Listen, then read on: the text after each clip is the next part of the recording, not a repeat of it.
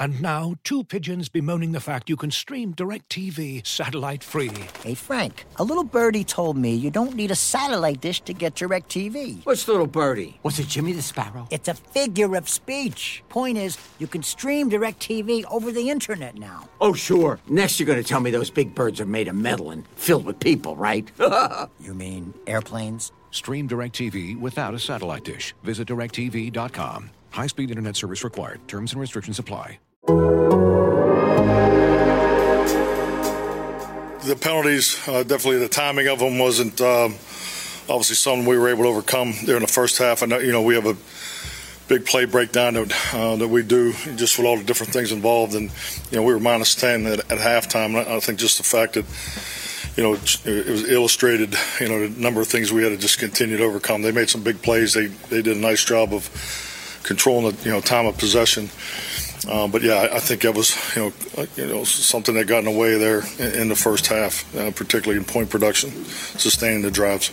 The last drive, it appeared they had a fumble, but you couldn't challenge it because you were out of timeouts. Is that correct? It go back to that timeout on the field goal. What happened there? Or extra point? Well, it was a 2-point. They went to a 2-point, and in a substitution, and obviously we needed a substitute, so we called a timeout because of the decision there, and hopefully through communication was trying to get the timeout back because the lateness of their substitution going from field goal to so forth, but that was not the case.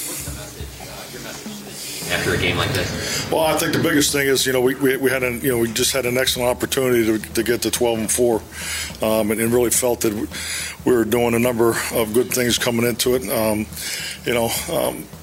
Just like anything in the game, you evaluate everything. You have game plans for everything, and we're well aware of the things we need to work on, and what our statistics show as far as in the area of officiating. This crew is weekly, high in officiating numbers, and so we just tried to really illustrate that all week. And but I think the timing of our penalties for us personally was something that was a challenge for us to overcome. The only thing else I got to say is, how about them Cowboys? How about them Cowboys, indeed. Cowboys couldn't overcome a lot today. Maybe more than just the penalties, as they fall to Kyler and the Cardinals 25-22 at AT&T Stadium. Welcome into another post-game edition of About Them Cowboys, which we will discuss it all. We've got one of our own, Father John Machota, standing by at AT&T Stadium. He just talked to Jerry Jones, and we're going to get to that audio as well. I'm Kent producing, welcoming in three of the best when it comes to breaking down all things Dallas Cowboys. We've got Saad Yousuf from The Athletic back, and back in the hosting chair, it's Kevin KT Turner, and of course, Father John Machota's here as well. KT, pretty disappointing. Let's get into it. Thank you very much, Kent. And yes, a tough one right there. The Cowboys just couldn't pull that one out. It was pretty sloppy, to be honest. Trailing 13-7 at the half, trailing 22-7 going into the fourth quarter, and then kind of got a little wake-up call from the offense in the end. Too many penalties, a real slow start by the offense. There's some coaching questions. You can maybe bring the referees into it. There's a lot of things that you could talk about in the end. Just didn't put together a very complete game at home with a chance to put a little pressure on the other teams in the NFC and have a chance at getting home field advantage in the NFC. John, we'll start with you live from AT&T Stadium. Go ahead and give your quick thoughts on what happened today. Yeah, it's certainly disappointing for people like me who thought that they were going to build off of that Washington blowout. That clearly didn't happen. People always ask whenever I do any interviews, whether it's podcasts, whatever, about like, how do you beat this Cowboys team? And a lot of times I'll say that if you stop the run, that's a good start, or just because of the style of play. It's usually one of my go-to things. And plus, generally good teams run the ball well. Obviously the Cowboys didn't do that today. We'll talk about that later, but I've changed that completely. It's just don't turn over the ball. If you're a good team and you don't give them any extra possessions, that's their kryptonite. They need takeaways. And it's not just for the extra possession or stealing. It's the momentum it brings. This team feeds off of those. Like, I don't know anybody that has watched this Cowboys team all year long that didn't have the feeling like if that ball is a fumble, there late in the fourth quarter. Obviously, they recovered it. Like, you felt real confident they were going to go down with that momentum and probably win this game. And they just could not get that takeaway today. Now, with me saying all of that, I do not put the blame for this loss on the defense. I put it on the offense. Rushing 45 yards, 45 rushing yards against that rush defense. Like, that ain't like a top 10 rush defense. It's not, elite rush defense. 45 yards, 2.6 yards per carry. That was disheartening. And that includes the fact that how many run plays did they have that jumbo package of like, we're going to bring in 8 offensive linemen, and to only average 2.6 yards when we thought it was trending in a good direction with what we've seen from Zeke, what we seen last week from Dak running the ball. That was very disheartening. I'm surprised that the Cowboys offense did not put up more points against this Cardinals defense. Like, the Cardinals are a good team. They're a playoff team. I mean, nothing to take away from them. Kyler Murray is an outstanding player. All that stuff's fine. The Cowboys offense needs to be better, especially at home. There's no elements. It would be one thing if they played like this because, we were playing outside and it was, 20 degrees and windy. No, it's perfect conditions. You're healthy on both sides of the ball. They're not. They don't have their star running back, their star wide receiver, one of their star pass rushers. This was a game that the Cowboys offense needed to play better in, and they should have won this game. Yeah, and also, to piggyback on John's point real quick, that 45 yards is including Dak Prescott's 20 yards. So if you take Dak, the quarterback, out of it, you'd put just Zeke and Pollard. That's whatever it was, 25 yards rushing between the two running backs. And, 3 carries for Tony Pollard, that's not enough. And then just the average, like John said, the rushing attack just wasn't there. And that's, again, with Dak, it was 45 yards. Without Dak, it's 25. This is when they were supposed to be right too. The offensive line has everybody back. It's got Connor Williams. It's got Tyron back, Lyle. And here's the thing. Like, I know that we'll talk about officiating, but like on those holds, I didn't see it as being like, what are they calling here? Like, you would watch the replay, which I do love that they show replays of these things. Cause I feel for a long time watching football, they would call a hold and they would just go on to the next play. It's like, no, let us see the replay of it. And did this ref crew call ticky-tack stuff? Absolutely. But I don't know that it was on those holdings. There were certainly several holding calls against multiple offensive linemen that they're a hold with just about any referee crew. Like, I'm not blaming that on them. They need to be better on that offensive line. I mean, let's be honest. That's the reason Connor Williams originally got pulled from the starting lineup, because there was too many penalties. That's really disheartening because, like I said, it's not like this was a full strength Cardinals defense they were facing either. Yeah, no, and I want to stay on that for a second because there's going to be there is a big faction of the fan base who is really mad at the referees for how today went. And I just want to go back to a couple things. What you said about looking at it, yes. I would say one of the holds I thought was like probably maybe shouldn't have been called. But everything else, I was kind of like, yeah, that's holding. Like, refs are taught to watch for indicators. They're taught to watch for your arms being extended. They're taught to watch where your hand placement is and things like that. It's important, and it's what refs watch for. And it's not like Arizona didn't get penalized today either. Arizona had some bad penalties that cost them some points early in the game as well. Now, we can talk about the turnover here in a little bit, but when I think about the penalties, look, the Cowboys have been penalized more than any team in the league by 11 penalties. Through 16 games, the Cowboys have been flagged 148 times. That's 11 more than Las Vegas. Like, it's not real close. So, you can start saying that type of thing. I'm not one of those people who believes the league is rigged. And by the way, why would the league be rigged when A, serious injuries happen to these people, and B, the Cowboys, why would it be rigged against them, the team that gets the best ratings? So let's get all those people out of there. Like, I don't want to hear any of that. You're not a very good team when it comes to not getting penalized. It's been a problem for a long time. Yeah, and it would be one thing if it was just an aggressive defense. You saw that a lot with the Legion of Boom. They played a physical style on the back end particularly, and we're kind of like daring refs. Like, you really going to throw a flag on all these things? I remember it was a very common thing. They just played a physical style, and obviously it was excellent for them. I think the Cowboys could get away with, they would be fine if it was just, some pass interference stuff, some holding, some things like that on defense here and there because they're playing aggressive style. But it goes beyond that. You're getting those, plus you're getting all of these offensive line penalties on top of it. And so, yeah, is this a crew that was going to call a lot of penalties? Absolutely. Mike McCarthy talked about it after the game that they knew that going in. Jerry Jones mentioned after the game that they knew that going in, that the players that were talked to about it, like, hey, this is going to be one of these crews. Going to be like Thanksgiving against the Raiders. They called a lot of penalties against the Cowboys. This is the second time they've had a Cowboys game this year. The first time was the Vikings game, the one that Dak didn't play, and Cooper Rush started. And obviously, the Cowboys won that game in the final minute. So this is the second time they had the crew. But here's the deal: like, you can't sit there and depend on officials, because it's not like you're getting the same crew in the playoffs. Like, officials are going to be a factor in all of it. You have to be able to play through that stuff. Were they a factor today? Were some of the calls a factor? Sure. It is not. They're not the reason that the Cowboys lost this game. Yeah, and I think the biggest thing also is like looking at the officiating as a whole and saying, okay, the officials were bad today, but like you said, it goes against both teams. There's times where it was excessive calls, and there were no calls too. You talked about the missed delay of game at the end. I thought DeMarcus Lawrence probably got held there back in the end zone when Kyler was rolling to his left. Like, there's missed calls. There's times where they were probably a little too generous with the flag, but I just, when you boil it down to it, the offense, regardless of officiating, cannot put up 22 points. By the way, at home, like that's the other thing. This offense is much better at home generally, and Amari Cooper is better at home generally, and they were just kind of invisible, even though they had the benefit of home field advantage.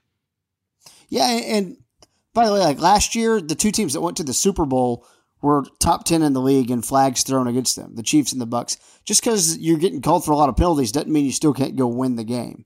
Did it hurt you? It absolutely did. Now, on that same token, we could go to the end of the game and that fumble by Eno Benjamin, which, the Cowboys didn't have any timeouts left, and the 2-minute warning hadn't hit yet, so the Cowboys couldn't challenge it as the refs ruled that he was down on the field. Watching the replay multiple times, I'm still torn. I don't think it was a clear fumble. I think you could argue that his hand was down, and I'm not real convinced that the refs would have overturned it. But it is something that maybe, we could all have a gripe about. I know we all don't like the way that some of these instant replay rules work. Did you have any thoughts on that, John, and how kind of that went down?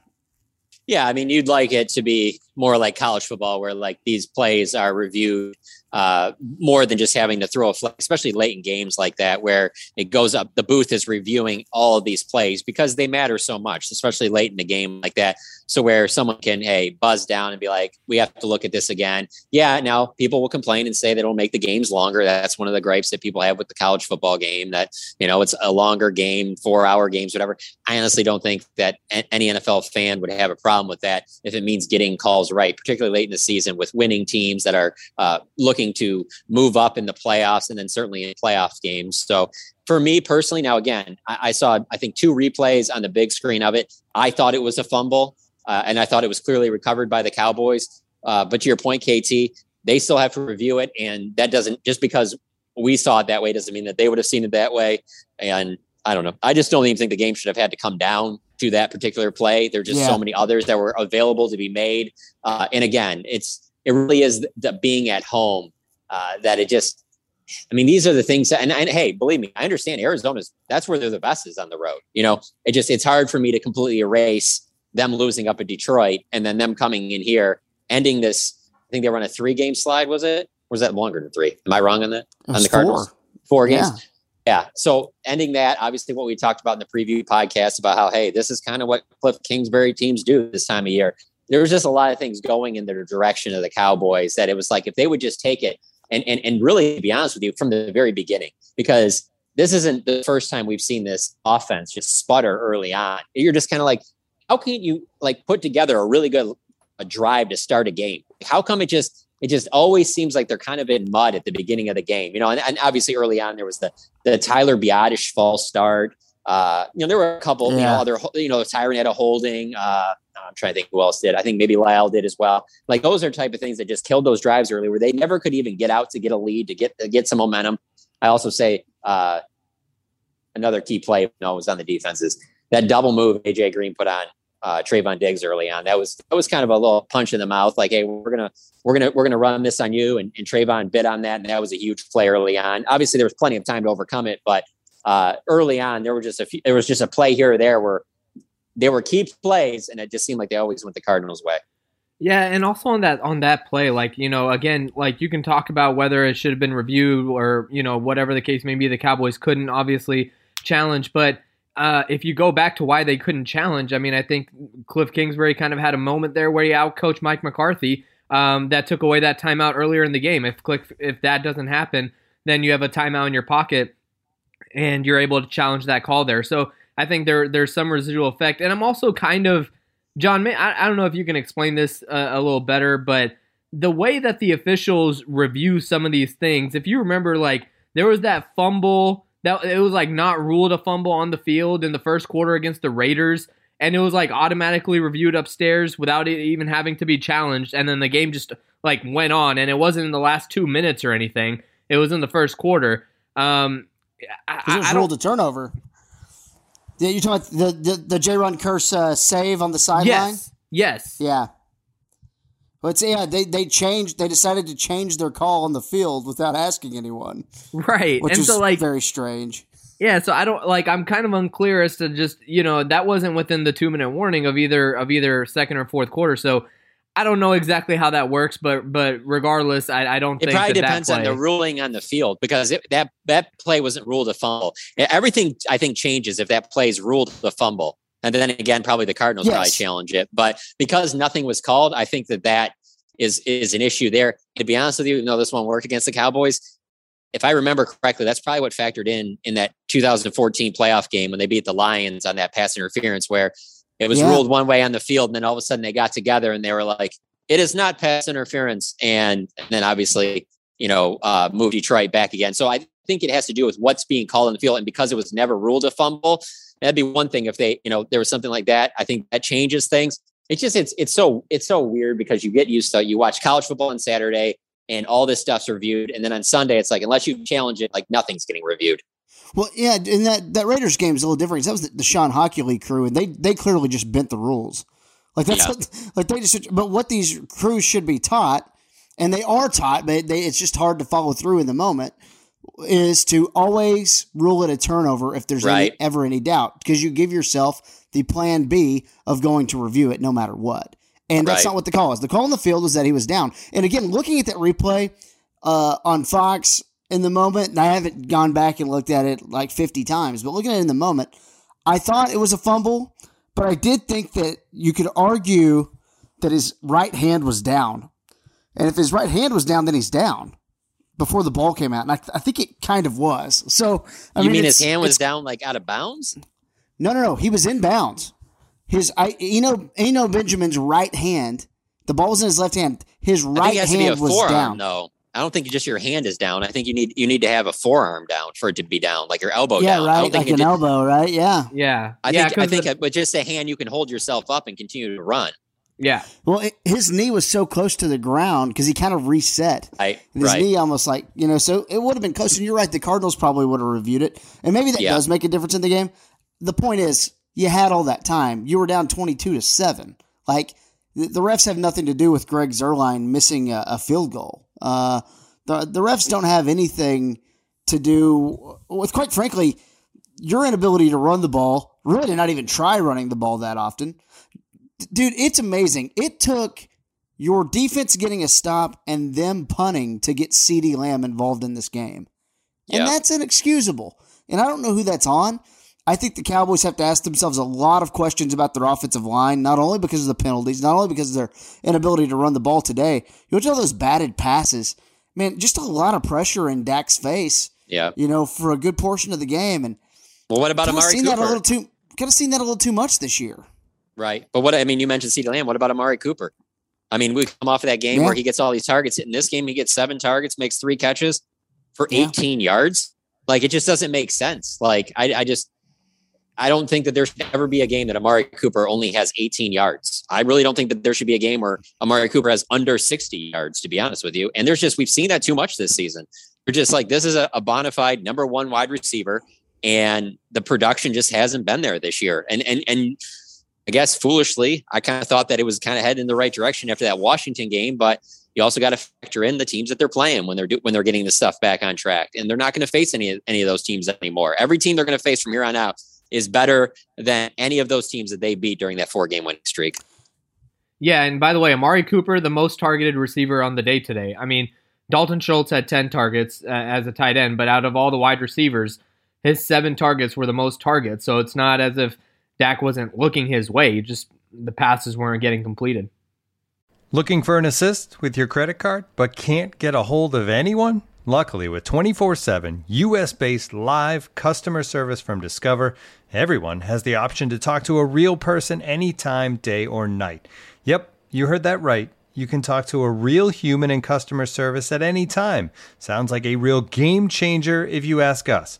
Make the right call and get the service you deserve with Discover. Limitations apply. See terms at discover.com/creditcard. And now, 2 pigeons bemoaning the fact you can stream DirecTV satellite-free. You see this? A family watching baseball on DirecTV with no satellite dish in sight. Let's heckle them. You call that changing the channel? Choke up on the remote, buddy. I hope getting all these games on DirecTV makes up for your mother not pre-chewing your sunflower seeds. DirecTV has the most MLB games. Visit DirecTV.com. Claim based on total games offered on national and regional sports networks with choice package or higher. Availability of RSNs varies by zip code and package. High-speed internet service required. Terms and restrictions apply.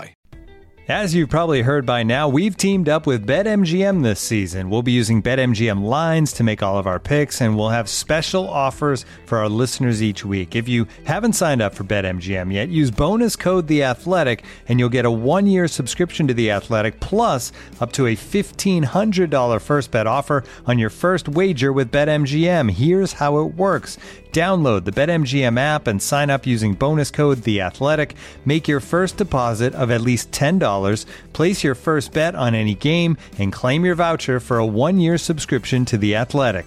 See BetMGM.com for terms. U.S. promotional offers not available in D.C., Mississippi, New York, Nevada, Ontario, or Puerto Rico. Gambling problem? Call 1-800-GAMBLER. Available in the U.S. Call 877-8-HOPE-NY or text HOPE-NY 467-369 in New York. Call 1-800-NEXT-STEP in Arizona. 1-800-327-5050 in Massachusetts. 1-800-BETS-OFF in Iowa. 1-800-270-7117 for confidential help in Michigan. 1-800-981-0023 in Puerto Rico. First bet offer for new customers only in partnership with Kansas Crossing Casino and Hotel. Don't forget, if you haven't signed up for BetMGM yet, use bonus code The Athletic, and you'll get a 1-year subscription to The Athletic, plus up to a $1,500 first bet offer on your first wager. You guys want to get into Greg Zuerlein, or are you good with that? No, I think we probably should. I mean, the missed field goal in the first half. That's one thing, right? Okay. Let's go to the extra point real quick, because it's 22-13. The Cowboys scored the touchdown to, was it the one to Cedric Wilson, I believe.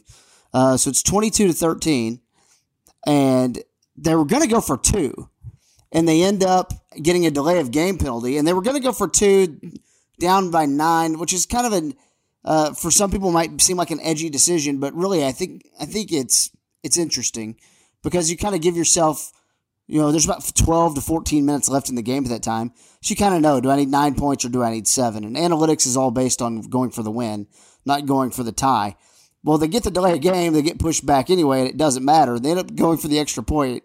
And before that extra point was kicked, I was thinking, man, if he misses this and they were going to go for 2 and get a delay of game, that's going to look so bad. And boy, he barely edged that extra point in there to make it 22-14. But yeah, no, they don't have what I would call a reliable kicker. So that's a problem.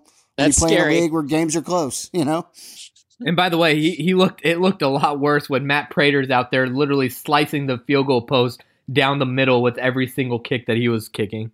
That's because he was hitting those smelling salts so hard. Yeah, Prater had a bad game against the Colts, last week, and Ryan Suckup with the Bucs has had a bad game. Yeah, I get that. I get all that stuff. Packers have had problems with Mason Crosby. Matt Gay for the Rams has been pretty good this year.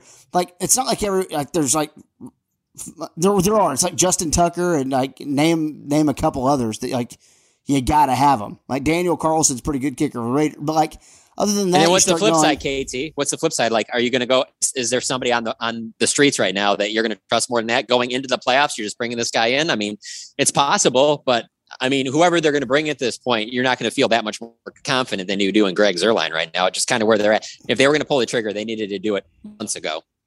Now, if you want to talk about drafting a guy in the 5th round next year, I can get down with that. I can get down with that. But that's a that's a whole other discussion we probably won't get into tonight. I want to say this. We should talk about the Michael Gallup touchdown. So Michael Gallup, it's now been reported that he is going to be out for the year, torn ACL. Yeah, so what Jerry said is he's the one that put the information out there. And Jerry said he's out for the year, but then he wanted to add that, ACL, but, an MRI still pending. But I feel pretty confident in what he said in the fact of two things that go along with that. One is the immediate reaction of the players around Michael Gallup when he was on the ground was pretty significant. So, and he had told them that he heard it pop when he was in the air. So those aren't good signs. And then this one right here is when I knew it probably wasn't great. The Cowboys in the press box announced that he was out for the rest of the game within maybe 10 minutes of him leaving the medical tent. And that's almost never happens. It's usually like questionable. Like I've even seen like some head-to-head stuff where you're just like, well, yeah, he's obviously out for the rest, and they'll say questionable to return. It's very common that almost always say questionable return. And when they said he was out for the game, I was like, oh, that's not a good sign either. So technically, yes, there's still an MRI after, but from what they saw on the initial examination, obviously, not good for the team's number 3 receiver heading into free agency on top of that. Yeah, there's a lot to think about his future. Man, I compare it to the Godwin injury a lot, which is interesting because he's been compared to Chris Godwin in Tampa Bay a lot. But I mean, what a big hit to them and their playoff chances. I mean, we're still kind of sulking in the disappointment of today's loss, but the truth is this team is going to the playoffs, and they are going to host a playoff game in 2 weeks, and we're going to get up for that game. And man, I mean, it's great that you have Cedric Wilson on your team, who's proven to be a very nice, utility wide receiver. But Michael Gallup was going to go cash in. Maybe the Cowboys give him some money. I mean, it's probably a longer discussion down the road, but maybe they give him some money to come back on a 1-year prove it deal type thing. And I think it is important. He's not going to be ready when the season starts next year, Sure, but we also need to point out that it's not like Cowboys are the only team dealing with this. DeAndre Hopkins isn't going to be back anytime. I just saw him after the game. He's still on crutches. I don't know how he's going to be back if he is at all. I don't think it would be before the NFC Championship game, if that. You mentioned Godwin, Woods for Robert Woods for the Rams. You know what I'm saying? Like, I mean, a lot of teams are dealing with similar type situations that obviously it's not ideal. But if you go down the entire Cowboys roster, if you were going to lose somebody at a position, wide receiver has to be their deepest position. It's just we don't think of it that way because the offense has struggled for the better part of the last 2 months. Yeah, but also remember this offense, which is the quote-unquote number 1 offense in the NFL, really built up a lot of that padding in the stats without Michael Gallup in the lineup earlier in the season anyway. So, Cedric Wilson's a good player. Right, and I'm not I'm not saying that as a shot at Michael Gallup at all, but that's just kind of the reality. Like we've seen them be able to do this before, and I think they can. And as far as like his future, we like John, we're just talking about Amari Cooper and the way. Look, Amari Cooper's contract is out here. I think that if Amari doesn't start to show up more regularly, that might be more of a discussion of between Amari and Gallup, which guy are you going to try to bring back in 2022? But that's again probably for another day. Well, hey, since we're kind of being negative, let me throw out one positive here real quick. And you guys can shoot me down if you want, but I just was thinking of this as I was walking the locker room. Mm-hmm. I think that this actually could be a good thing for the Cowboys. All right. And this is why I say that. They win this game. They win in Philadelphia. Who's to say that they don't play Philadelphia in the first round? So you have to beat Philadelphia back-to-back weeks. I don't love that. Is the Cowboys team better than Philadelphia? To me, no question. Especially playing at AT&T Stadium, would love that matchup. But there's something about division rivals, that a team that's trending in the right direction in Philly. Jalen Hurts could have like this best game of his career type thing where he's running all over the place. I don't like the idea of having to beat the Eagles in back-to-back weeks. Now they're in a situation where they could open the playoffs against the Cardinals in the 4-5 matchup, depending. I mean, there's still a lot of things that have to happen. I really like the Cowboys facing this Cardinals team again. I really do. Like, I understand that it didn't go well in this game. Things went against them. But I think they're pissed off enough off of this game. There will be enough of a revenge type factor. The little things like that will be extra motivation as opposed to hosting the Eagles after you just beat them twice during the regular season and then getting them again. And yes, you'll be favored in that game and you probably should win that game. But there's just something about a division rival playing this scenario. And I know the Cowboys have done this before. I think it was in 2007 or 7 or 9 where they beat the Eagles at the end of the season and then again in the playoffs. That's fine. These are different times. I didn't love that matchup. What do you guys think about that? Well, yeah. I mean, I do kind of agree with that. Although, yeah, Dallas has done that before. But I think one other thing with playing the Cardinals again, and KT, you'll appreciate this, is I think we're really going to get to see how good this coaching staff really is, because they got outcoached today. And if you're going to go up against this same team, Arizona, for a second time, a good coaching staff makes the proper adjustments and comes back with a better game plan and with whatever the case may be, offensively and defensively. But yeah, I mean, I don't know. I think I'd still rather see the Eagles a third time than Arizona a second time. But I don't think it's that wild of a proclamation by you, John. I don't think it's terribly wild, but I do disagree. I'm trying not to kill the thought, because I would take on Jalen Hurts and the Eagles 100%. Now the 49ers may have a little different story, especially if they get Jimmy G back. Trey Lance did enough to beat Houston today, and Jimmy G's not a world beater or anything, but they're a better team because when they can run the ball and they're a physical team, and things like that. Can I throw in one other reason about this? Well, I guess what I'll say is now home field's out the window. The Packers are beating Minnesota 20-0 at halftime as we record this. Home field's out the window. That was probably going to be the case anyway. Do you even care at 2, 3, and 4? Do you even care at this point who you play? Because if you don't, I might just go ahead and sit everyone next week. And I know we want to get positive momentum and all that stuff, but as you've said a million times, John, it's the healthiest team. Well, let's get everyone healthy. All right, let's get Zeke fresh, and let's get Tony Pollard fresh, and let's just have everyone as good to go as possible. I almost don't care. Now, I guess I would prefer not to play the Cardinals or the Rams in a 4-5 situation. And that's who it would be if you're the 4. But I'm almost at the point of I don't care anymore, and I think I might just take next week off, to be honest with you. One other thing I was going to add in there, and I know this goes against what we were talking about earlier with the officiating, but if you play the Cardinals again, you also have a different officiating crew, most likely. Yeah. So who knows how the game's called differently? There could be different things to it. Again, I'm just saying, if you're the Cardinals, it's also difficult to have to come in this building twice in 3 weeks and beat this team. You can say whatever you want and however down you're feeling about the Cowboys. If you look at it from the other side, I don't know that the Cardinals want to just come right back in here and think that they're just going to beat the Cowboys for a second time in 3 weeks at AT&T Stadium. They can think that, and it could happen. I'm not saying it's not, but I'm just saying there are things that would trend in the Cowboys' favor if that matchup happens again. And for the record, I would, after watching the game today, and on top of watching Matt Stafford play like Lion Stafford today, I still would much rather play the Cardinals than the Rams. He's been the Lion Stafford the last month and a half. I wouldn't say every week, but he's definitely had several games that were like that. But I still that team scares me more than the Cardinals do without DeAndre Hopkins. I'm saying. I agree. No, I agree. I guess what they'll say is Kyler. Watching Kyler all year, and obviously things have changed a little bit for Kyler once he hurt his ankle. But there was never a time today when I thought Kyler was dictating how the game was going because he could go win with his legs. Now, the best thing he did is he didn't throw any interceptable passes, and and the stuff he did with his legs.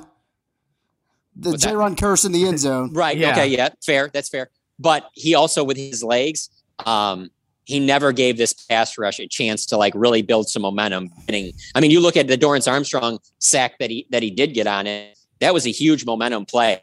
And that's something that this team builds off of, is those big plays. And because of Kyler's mobility, it did reduce the chances of the big Micah Parsons, maybe sack fumble, the big DeMarcus Lawrence. You know what? Okay, I just talked myself into it. Maybe you would rather play Stafford than Kyler Murray, because I could see all those guys getting big hits on Stafford. I could too. But the Rams have not been. They're not. I just don't think they're poised for any type of deep run. I'm not worried about the Rams. All right. Hold on. We're going to talk this out then.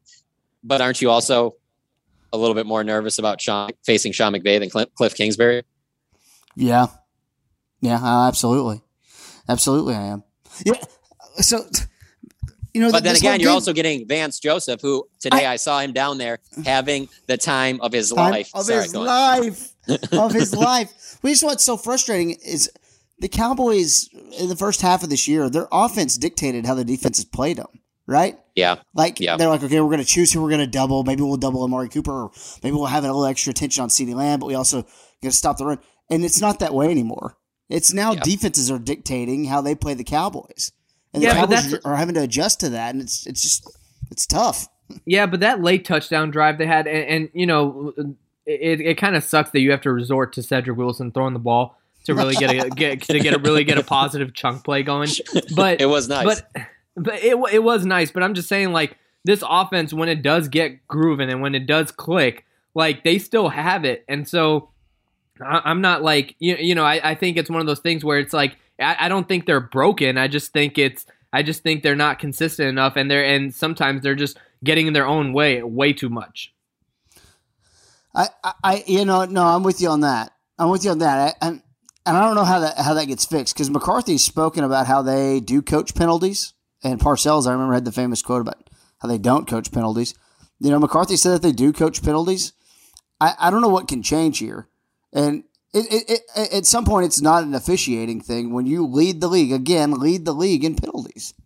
Like the defensive backs would tell you that it is difficult to week to week change how you're going to play on that back end. And the reason being because, especially now as we're getting into this portion of the season, we're playing good teams every week. Like those receivers are so good that you can't just, this isn't like Pee Wee or high school where you're like, well, I'm the better player. I can adjust some things and I'll still be right with the guy. You make a small adjustment against even like Christian Kirk or AJ Green or anybody that they're going to see against, the Rams or Devontae Adams or, whoever they're going to see in the playoffs. Like, that's the difference between a big play and not a big play. It's hard to just switch up from week to week how I'm going to play as a defensive back. Yeah, but John, we coach penalties around here. Okay. I mean, that's fair. Well, what's the answer? I mean, it's tough. Well, the refs are there. Like, that's happened in this league since the league started. There's been referees. Like, I have a hard time having the referee conversation because every team gets screwed by the refs. It's all like it happens. It happened in the damn Super Bowl last year. Like, I don't know what to say at some point. Yeah, stop committing penalties. How about that? That's the only answer. And it shouldn't. I wish I had the answers. I don't. It's wasted energy getting mad, and it just frustrates me seeing players even have comments like, "Oh, well, we were playing another team. We were playing the refs out there." Oh yeah, there was a lot of that after this game. I don't know, man. It was 20. I thought it was 22-7 entering the fourth quarter. It sounded like y'all weren't good enough, and that's where I kind of end up. McCarthy talked like that after the game too. So yeah, no, you're right. Oh, good luck getting him to be accountable about something after a loss. Good luck. I mean, I don't know what to say. And this is where I get like, end of the year, you're trying to piece crap together, and this thing's a bit of a struggle bus. It does tell you just how bad that Washington team was last week, because now it does look like a fluke, doesn't it? All it took was really like one half of football to go, well, last week was a joke. Yeah, but we could have saw it coming. I mean, this happened earlier in the year with the Falcons game too. So I mean, it's not like the first time they went out in the middle of a bad slump and just kind of dominated a subpar opponent. But going back to the secondary real quick, I think another thing that we saw today was, like, with all due respect to Trayvon Diggs and Anthony Brown overachieving and all this stuff, the secondary is not very good. They need that pass rush to get home a lot more. They can't just hold up on their own. I think it was Christian Kirk where Kyler had that ball where he was just sitting all day back there in the pocket and threw that deep left to Christian Kirk. I mean, if this secondary is fine, like, you can win with them, but they have to be the second act to the pass rush. If the pass rush isn't getting home, the secondary is going to get exposed. Oh, and KT, with you mentioned the Super Bowl, I'll also add in there, it's never a good sign when anybody makes a big catch off of their helmet or anybody's helmet. Dude. And that was such a big play. I know it's still early in the game, but when you see that happen, you're just like, oh, that's not a good sign. I think that actually kind of ping-pongs off of Saad's point about the secondary because, like, you've got your main three guys, and if Kelvin Joseph gets some snaps or whatever, that was Nahshon Wright. Nahshon Wright had no clue where the ball was. No. Well, I don't think he was expecting that play. But he wasn't expecting that play, and no one was, and there was another play where Donovan Wilson got caught in one-on-one. I think it was Ertz, and Donovan Wilson got flagged. And I was like, man, there's just no nuance to Donovan Wilson's game. It is fly down and hit you. which is fun to watch. Covering a guy one-on-one. Yeah, no, that's fun. But when it's cover a guy, turn your head and play the football, that's not a good spot for him to be in, and that's going to amount to a penalty, or it's going to amount to a play where you're giving up some yards. So, like that actually, I do want to say is the quarterback needs to be better, though. I mean, and we can talk about how much pressure was getting in his face. This. Let's stay on this topic. Well, the quarterback needs to be better. He needs to be more accurate. And the fumble, we got to put it in there. Yep. I mean, how many times have we talked about ball security after a loss with him? A lot. 11 fumbles this year. I mean, that's a lot, dude. I mean, that's 11 fumbles because Tyler Biadasz is his center, so that factors into his 11 fumbles too. But go on. Yeah, no, okay, I'll give you that. And by the way, Kyler Murray leads the league in fumbles with 13 of them. Well, right? He has the worst ball security I've ever seen. But anyway, yeah, not surprising. That dude's always running with the ball out. Like, he'll be like 15 yards down the field. You're like, well, you couldn't possibly throw it now. It would be a penalty. Why are you holding the ball like that? He always does that. But anyway. But can't happen. Kind of like CeeDee Lamb on that punt return. Oh, my God. Yeah, now that was playing with fire, wasn't it?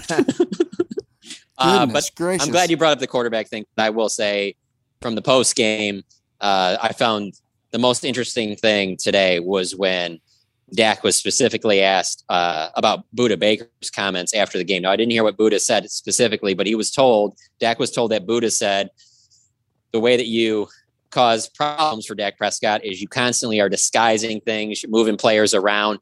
If Dak Prescott knows what you're doing on the back end of the defense and can sit there and dissect it, that's when he's going to have a big day. But if you disguise things, bring different blitzes, move guys around, they brought some DB stuff where they batted down some passes even when they didn't get home, and you are constantly keeping him guessing on what's going to be happening, that's when you're the best against Dak. And so that's one thing for Budda Baker to say. You'd be like, hey, it's after a win. Of course, players are going to say stuff. What was the most interesting about it was Dak's response, because Dak said that, well, first of all, he wasn't defensive about it at all. And he said that he has to do a better job, but he's also noticed on film that more defenses do that to him than when he's studying the film of those defenses against other quarterbacks. So clearly it's something in the league that they see that they're like, hey, and it probably goes back to Denver of like, hey, we did this, and it kind of confused them a little bit. And so other teams are seeing that on film, and then they're implementing it. And Dak took complete ownership of it and was like, yeah, I noticed that on film. I have to be better in those situations. So it is something that, it seems like other teams are trying to do. And it's something that they have to adjust to, because obviously if you don't adjust to that, that's exactly what you're going to see in the playoffs against better competition. Yeah. And John, that's a good point. And I'm glad Dak wasn't super defensive about it, but I will say this is the first year that he's playing, obviously he got hurt early last year. This is the first year he's playing without Travis Frederick. And I think Travis Frederick was so smart and so good at the line of scrimmage with a lot of the blitz pickups and where the defensive front is going, and really diagnosing a lot of those things. And I think, and that's not anything against, it's not anything like, something Dak can't correct, but I do think you're right. I think you probably start leaning on the fact that like you have a guy in Travis Frederick who's able to do all that, and now all of a sudden Dak has to either rely on Biadasz to do it or do it himself. And I think it's a bit of a learning curve after you went your first 4 full seasons in the NFL with that kind of a crutch. And there's one other part. Hold on, I just want to add this in there. There's one other part though that's also different about this year. And this is Dak's 6th season. And without question, it's the worst running game he's had. And so when you don't have that extra defender always having to come up in the box, that changes the way that you're going to play offensively too, because you're so used to 16, 17, 18, 19, even last year, that you always had to account for Zeke in the running game. And teams aren't doing that as much as they have in the past. That's why you see them playing more too high against them. And this is the first year where he's seeing a lot of that, because you had to honor the Cowboys run game in the past, and you don't really have to honor it now. Like you can get it done with even numbers in the box, even uneven numbers, and being a man down, it seems to be fine. Teams are able to stop this run, and that can't happen for this offense to reach its peak. Teams have to be scared of this running game, and they're just not right now. It sure felt like there was a lot of, especially in the second half, of a lot of play action fakes and things like that. And I was going, dude, they've ran the ball like under 10 times. The Cardinals aren't going to bite on these play action fakes right now. It's not sucking anyone in. Well, I guess what I was to say is like they, as an organization, graded Connor Williams and Connor McGovern better than Tyler Biadasz. We know this because they're in the preseason they were experimenting with those guys at center, and I don't think it's necessarily a bad strategy for them to really have a good heart-to-heart internally if they want to move on with Tyler Biadasz as their starting center. If they wanted to draft a center with a premium pick or with a top, maybe not first round, but like a second, third, or fourth round, where you can get a guy that might be an improvement over him, I would be all on board for that because I do think there's where a lot of the pressure is happening is in the middle, and you can kind of see it. DeMarcus Lawrence, about 13 minutes ago, as we do this on Sunday night, John is live at AT&T Stadium. DeMarcus Lawrence posted a picture of him basically on top of Chase Edmonds punching the ball out, and it's a still shot of the ball is out, and you can see Edmonds' hand is on the field. His wrist is down on the ground, but his forearm and elbow are not, and the ball is out. So there's what you need right there. You need players to tweet about it right there, and that's definitely going to fix things. Hold on. Whoa. No, that's not necessarily the case at all. What that does a lot of times is it makes things worse. I've heard multiple coaches talk about how, you go into a game knowing what a specific officiating staff calls, and so you try and talk to them about things. And you'll say, hey, watch out for 55. He lets the line up off sides and things like that. And then within the first series of the game, that officiating crew calls one of your guys for lining up off sides. Like basically, hey, don't try and do my job for me. So that can also backfire on you and cause more problems for you when you do things like that, or when you're critical of the refs after the game, which this team obviously was. Man, I saw that what you had tweeted out from October 9th, 2019, that piece about Dak and Travis. That's really excellent. Yeah, that's a good point that we probably haven't talked about enough. In the end, they got to clean things up, right? You're going to hear McCarthy say that all week. Hold up. Okay, do we need 10 perfect players to have success? No. My God. So you're a little bit weaker at center. Yeah, you have all pros on the offensive line. You have arguably the best receiving core, which obviously took a hit with Michael Gallup today. You have Ezekiel Elliott and Tony Pollard. Dalton Schultz is played, exceeded expectations. You're not going to be perfect at all 11 spots. There's some overcoming that happens with this. Most of the teams that have success and win a Super Bowl, it's a war of attrition, and you have to overcome losing guys and things like that. So yeah, the center is not what the previous center is, but there's still a ton of good players on this offense that if one guy isn't as good as it was in the glory days, you should still be able to overcome that.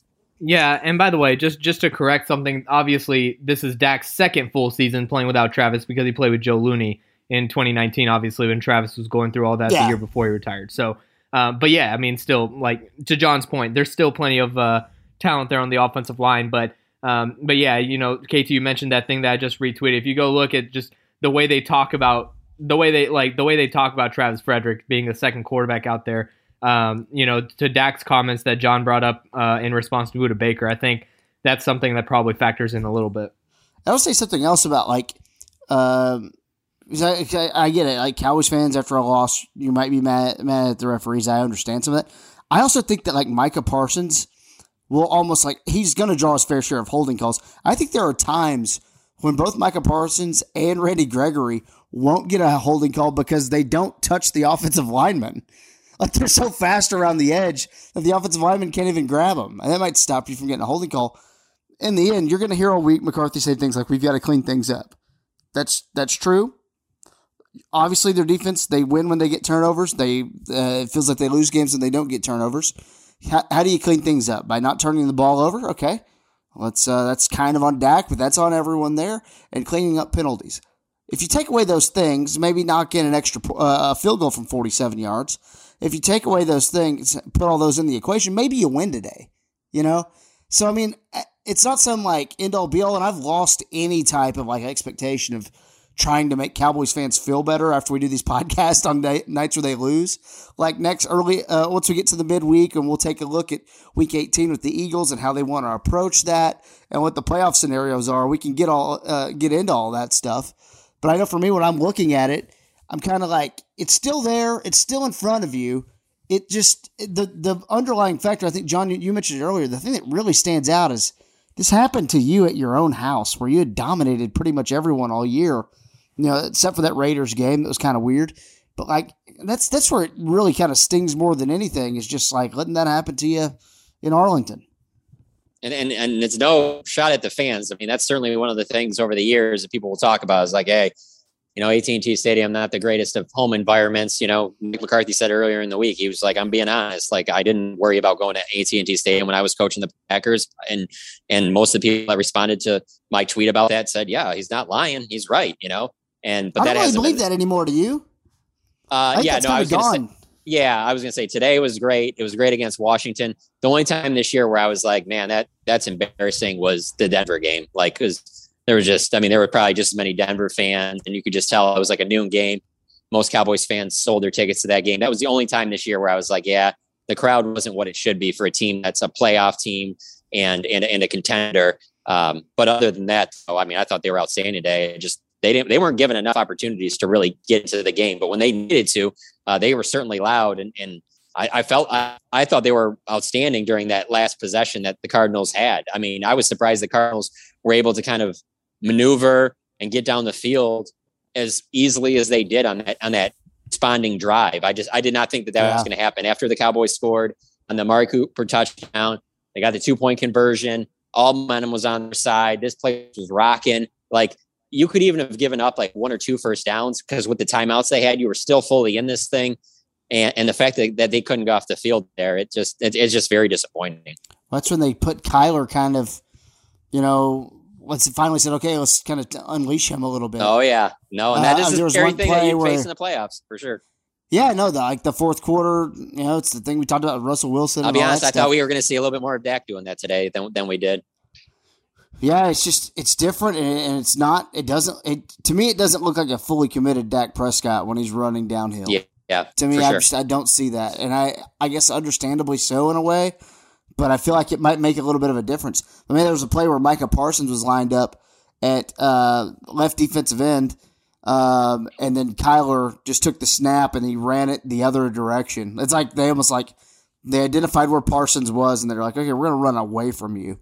And, obviously the 2 option plays, that's tough to defend right there late in the game when you need a stop. And then when it comes down to it, I think we should talk about the field goal where McCarthy had to take a timeout.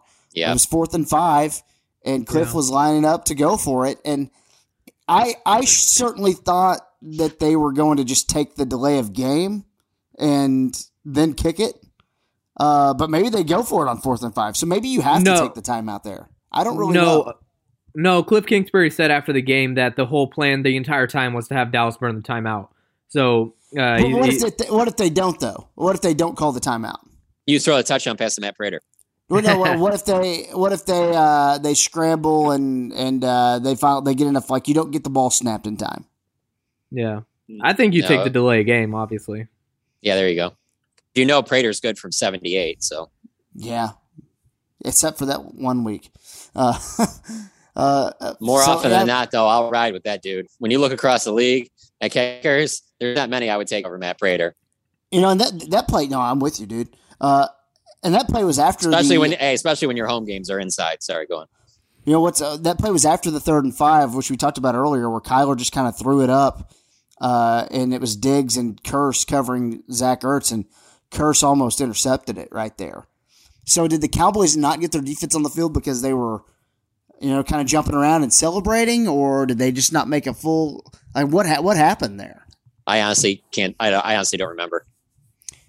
I'm not like trying to. Well, I guess I am, because you want to find out why it happened, and I don't know. It can't happen again. You wouldn't be second guessing it as much if that fumble doesn't happen, because there would have been no reason to sit there and go, if you only had one more timeout, you could have changed this play. Like, you also could have saved and not called the timeout a little bit earlier. Who says that? Maybe it's on the play after that was a fumble, and then after you called another timeout, like it's looking back on it, and it's hypotheticals, because you're going to sit there and second guess what happened because there was a fumble. If there's no fumble there, and Arizona just keeps moving the ball down the field like they probably were going to, because your defense wasn't stopping them clearly late, with Kyler running all over the place, no one would even be talking about that right now. Yeah, and that last drive, by the way, not a single 3rd down for the Cardinals. They started with with just under 5 minutes left in the game, and they ran out the clock. The only third down they had was the last QB kneel. They had no third downs before that. Bummer. Yeah, and it's probably difficult for the pass rush to adjust to playing to him, because this pass rush is very aggressive. They like to get sacks. They know that they can get sacks because you have to deal with so many different rushers. And really, the stopping Kyler is not really to sack him, because you're not going to get that many opportunities. It's to get him to do what we saw on several occasions today, and that's when he goes to scramble and he looks to run, but then all of a sudden you have another guy come up and then he just throws it into the first row of the stands. And he did that a decent amount. So he's not getting the sack, but those are the type of plays that kind of neutralize him, because you have the guys there that even if he decides to run, it's not going to be a big run. It's when you sell out to try and sack him, and then all of a sudden it opens up these running lanes, and he's obviously a handful in the open field. John, you're obviously in the media scrum with Jerry Jones. We'll throw to that here in a second. Before we do that, we'd like to get your closing thoughts as you're live at AT&T Stadium. Yeah, I'm surprised with how they played. I just thought that they would build off of this 4-game winning streak and keep it rolling, and I just didn't think that the Cardinals were going to play as well as they did. I just, again, maybe I overrate when someone goes up to Detroit and loses there, particularly this season. But I just did not think that the way that they've been playing recently, that they were going to be a team to beat the Cowboys. That's why I picked the Cowboys to win by 2 touchdowns. And another thing was just seeing the Vegas line go from 2.5, 6.5 throughout the week. I felt like Vegas was probably had some good info on some guys that weren't playing, like a James Conner or something like that. I don't think that the Cowboys should have lost this game. The Cowboys playing at home with how healthy they were. I think the Cowboys should have won this game, and they should have been the ones late running out the clock. It's a disappointing game, especially with the playoffs this close. It's certainly not what you want. What about you, Saad? Yeah, I think the fact that this came at home, it just makes it even more, just even that more of a shot, just because at home that's kind of been where they've been at their best, and for them not to be able to do that, and then also coming off that Washington game, what was the big cliche that was that was being just screamed all over the place? It was all 3 phases, and I think all 3 phases today had a lot left to give, especially the offense. Obviously, the missed field goal. Talk about the curse, drop interception. Again, I'm not holding the defense too hard to account on this one, but I do think that there was a lot that in all 3 phases that didn't go as well as they could have. In the middle of the week, we'll be back with another edition, getting you ready for Week 18 against the Eagles. We'll cross the bridge on some health issues for the Cowboys. We'll cross the bridge on their likely playoff matchup and some of the playoff possibilities based on the outcome of that game and some of the other games in Week 18 as well. And we'll go from there. For Father John Machota, who is live at AT&T Stadium, for Saad Yousuf and our producer Kent Garrison, we'll now throw it to Jerry Jones. And John got some audio from the media scrum there at AT&T Stadium, and that's how we'll close this episode with Jerry. We'll talk to you next week on About Them Cowboys. They were well prepared, really have their coach and their staff were outstanding, and they did a great job of basically attacking us in our fronts. They compromised early what we were trying to do to protect Dak, compromised our ability to run. We went in with obviously run the ball. We got out of that, had to get out of that pretty quick, so they just played an overall game. That is the type of team they will be playing, and very likely could play us. That's the type of team that we'll be playing every time we line up in the playoffs. Jerry, how much disappointment on the fumble? Because if officials rule that a fumble, then they automatically review. You got to have some timeouts left. But if they rule it a fumble, it's automatically reviewed. Well, they didn't rule it a fumble. That's why you save a timeout if you can. But of course, we were trying to keep something left on that clock to get it done. But that's the risk you take. You could need it when you use it. But I'm not that. I wish we had it left to use. Could have made a big difference, obviously. But in general, their physicalness, their defensive line's physicalness with our offense was a big, in my mind, thing out there. But the good news is we play a game like this, you see what it's going to be like. Every play is going to be like. Every play is a playoff play. And we were playing like that out there. That was a very intense game. And there, our guys fought all the way back, came back, had plenty of fight, as you would expect at the end. Very disappointing. But the positive is that's the kind of game that will prepare you for the playoffs right there. Did you have shake any confidence in what you guys can be? Well, I'm not, and I don't see. I saw nothing about the way that individual play or team play that would shake your confidence. I saw what can happen to you when you play a playoff team, and they're making some good things happen. We knew all along that what we were dealing with, and the quarterback, we knew what we were dealing with relative to the challenges on with our offense. We expected them to be up. There were no surprises out there at all. A lot of penalties. A lot of them came on third down. Real toxic one. What did you make of that? Expected those penalties on just to show you what I read right before we kick off. What I read was major concern. This group calls a lot, or ticky-tack, they call a lot of penalties, and that's going to be a concern for us today. And, of course, some of those plays that would have made us not look like physically we were struggling, some of those would have looked a lot better if we could have kept some of those third down, or some of the, not third down plays, but some of those who got called back. That probably has a big impact on how this thing looked. But it looked was a tough physical game. Their defense was very physical. We saw it throughout the game, and I was proud of the way we came back at the end, and we had everything out there that we want to play for, but we didn't take a big step back here at all as far as this team getting ready for the playoffs. And I'm not just looking for something good.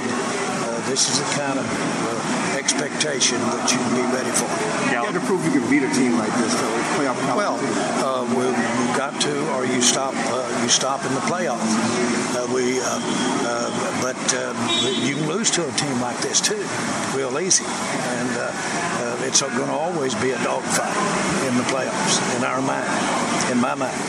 So you bet your butt you can lose when you step there against a playoff team. You got a New York Minute. And so you got to be ready to have it all, get your execution right, and make some good things happen. Do you want to see your starters play next week, or would you like to get some rest for those guys? I want to see them play. Yeah, we need that's a playoff team likely that we're playing in Philadelphia. Quite possibly, we need to play a playoff game, and this is what gets you ready to go. Gallup exiting with the knee injury. What's the outlook there with Gallup? He's out for the year. Is it ACL? Yes. We've got to do some. I'm giving you that's absent an MRI, but that's just the initial diagnosis. When you after last week in the offensive showing and today to come back, does that surprise you? Did you think you guys were past this? I think no. I think Arizona had everything to do with it. We were playing Washington last week. Arizona's a different cup of tea. I mean, really, I think give Arizona their due. They were really physically played well and were very physical with their defense. And it was quite a challenge for us. But we sure got some things out there that can get you playoff wins and maybe farther. And I saw that too. In some pretty adverse type situations, I saw our team positively respond.